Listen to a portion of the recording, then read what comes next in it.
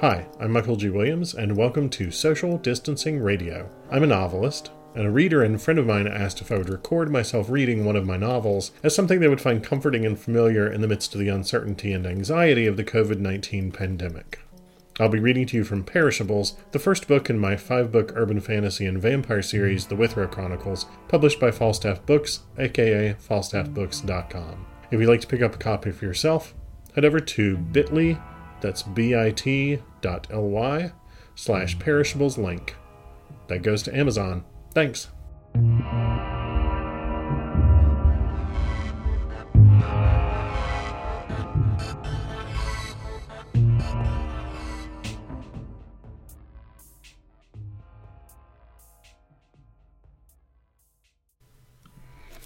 Hi, this is Michael. I'm going to dive right into the 5th installment of me reading Perishables to you. Part 1, The Vampire, Installment 5. I gave Smiles the command to heal, as anxious as he was to go after the other 2 walkers, and I gave the fear and revulsion I felt for these things a few seconds to subside. Deep breaths are calming, even when your lungs are just for show. I let their aimless, stumbling presence in the street settle into my view. I did my best to calm myself, and then I opened up my senses again and let them wash out over the neighborhood. Televisions and radios were still playing in other houses. Either the neighborhood didn't know about these things yet, or it was too late for those folks. They weren't my primary concern anyway. I wanted to know if there were more of them. I could hear the 2 nearby, of course, and I could hear Smiles' accelerated breath, and I could hear voices inside Franklin and Mary Lou's house. Sounded like they were still doing some arguing in there. Underneath it all, I could still hear scuffling feet farther away. Old dress shoes dragged across asphalt in all directions. The neighborhood was full of these things. I'd have guessed a dozen or more. And I needed to decide now whether to deal with them myself or wait for help to arrive. My reverie was broken when I heard glass shatter around the back of the house, and the 2 walkers in the street stopped and turned in that direction. 2 seconds later, screams erupted from inside, and I sicked Smiles on one of the walkers while I ran down another. With a single punch, I popped the head and neck off of mine, and Smiles had taken the other one out at the knees. "Here," I commanded, and Smiles let go of it to come bounding after me. All 3.5 bucks of me were moving fast as I could make them go, and in a flash I'd kicked the front door in with one foot and was stepping inside with the other. Smiles shot past and dug his claws into the hardwoods to stop a few feet in front of me, eyes forward. I glanced around to see what the hell was happening. Kathy and Herb were in each other's arms in the middle of the living room, and Mary Lou and Franklin and the new kid, Jeremy, were pressed against the stairs, cowering. A walker was standing in the dining room, its feet hung in those gauzy drapes on the French doors. What was left of Killer, I am not terribly sad to say, was clutched in one hand, and the walker was reaching forward with the other, fingers twitching, clawing at the air to try to pull free of those drapes. Everyone was screaming all at once. I grimaced and slammed the door shut behind me. "Stay!" I bellowed as Smiles shook his flanks about to lunge.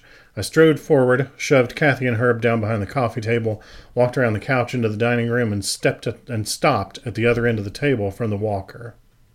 Its eyes fell on me, and it snarled. You ever watch 2 dogs that were playing all of a sudden get into a real fight? They're just having a normal time, and then one growls the wrong way and the other answers instinctively. I bent a little at the knees, clenched my fists, and did something I should never have done in front of another living being. My lips curled out of the way so that my fangs could drop down, and I growled, long and low, and every light flickered for a moment, and every shadow got just a little darker. All the screaming stopped like a switch, and Smiles started barking as I leapt, knowing the walker would just try to run if I got closer, knocking the table to one side and going straight for that one outstretched arm. I grabbed it near the elbow in both hands, the walker emitting something like a strangled scream. With one long, arced motion, I had wrenched it free of the drapes, gotten it airborne, and brought it back down over one knee with an unmistakable splintering sound. On the rebound, I caught its neck in my hands, planted my shoe against its spine, and tugged hard until I heard that pop I'd heard outside. I hefted the head back through the broken glass of the door and threw the body after it. I turned back around and everyone was staring at me. "You're going to want to seal these windows," I said.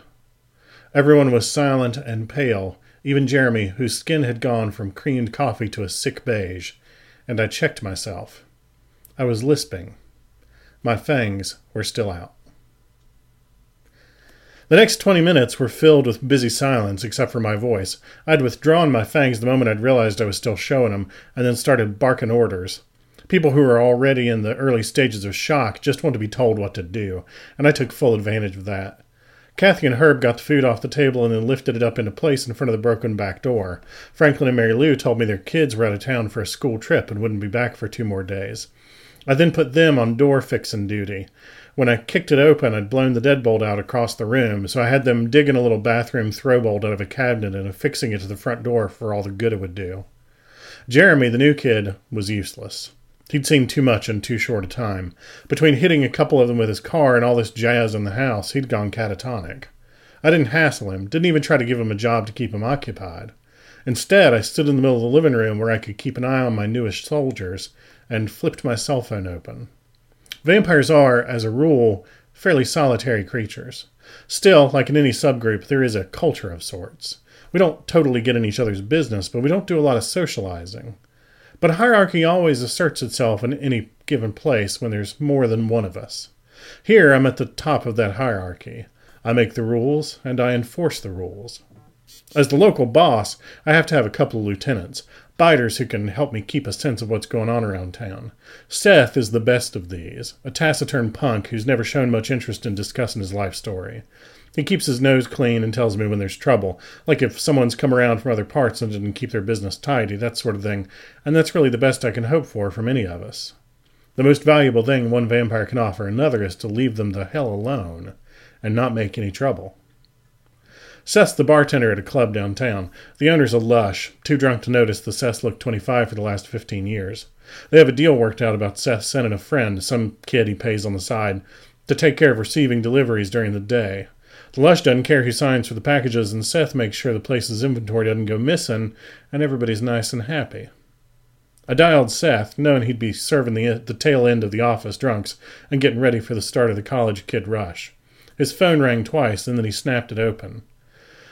"I could use a hand if you're bored," he said, voice low. "You at work?" "Along with a few customers, yeah." "Take it you're boxed in." "Don't tell me this shit's happening all the way up in the suburbs," Seth said. We were both silent for a few seconds. If it was happening here, and it was happening downtown, it was everywhere.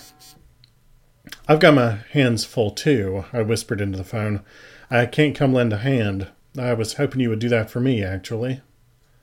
"Are you safe?" I paused. What answer did the second in command want to hear? I replied. "How are the cops?" "We saw a bunch. Lots of sirens and speeding earlier. Haven't seen anything in a while. The scanner's pretty quiet." "It'll take them a while to get here, I take it." "Probably." I sighed and then said, "Keep safe." "Yeah." We hung up at the same time. I watched over the others as they worked. It took them a while to dig up that lock and managed to get it on the door. They fumbled with it, swore at it, wiped rivulets of sweat from their brow as they did so. Kathy and Herb, meanwhile, were moving more furniture into place to barricade the French doors in the dining room. It wasn't perfect, but nothing ever is. This was the best we could do.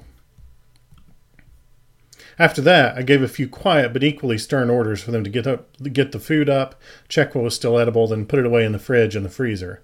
The power was on, and we didn't have any idea how long they would be trapped here, so I wanted to maximize the use of what resources they had. I went through the pantry and did a quick inventory check. Typical suburbanite fare, lots of prepared foods and almost nothing raw or that really required heat to be eaten. If they had a can opener, and they did, they could live for weeks on the stores of their massive walk-in. I was a little jealous and a little disgusted all at the same time.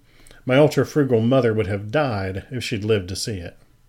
And finally, after 45 minutes or maybe an hour, when it was getting on towards 11 and there wasn't a whole lot I could think of to make them do, they sat down wearily in the living room and broke into obvious couples and just held each other in silence.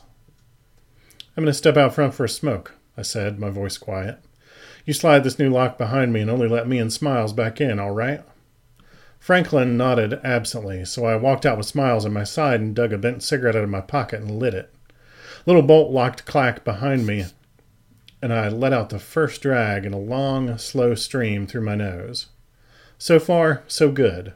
But I knew as sure as anything that sooner or later, and probably sooner, one of them was going to ask the obvious question.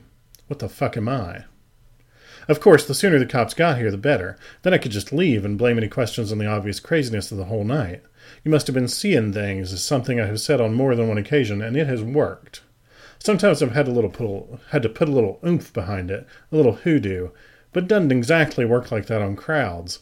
I'd never been in a situation like this before, up close and personal with a bunch of my neighbors in a stressful situation in which I am the only one capable of really defending myself.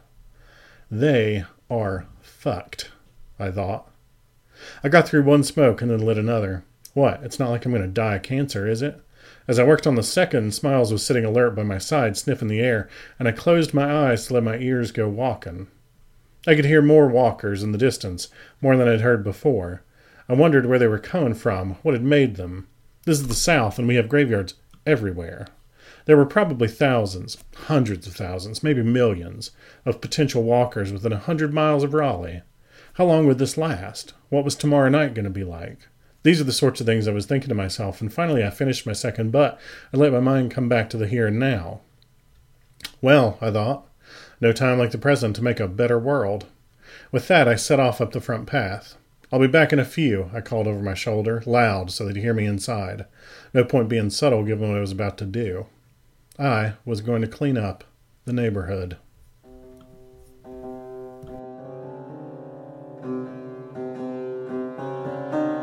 Thanks for listening. This podcast is released under a Creative Commons Attribution, Non-Commercial, No Derivatives license. The theme music is Plucked Contemporary Boom by Kara Square, available under a Creative Commons Attribution license at ccmixter.org.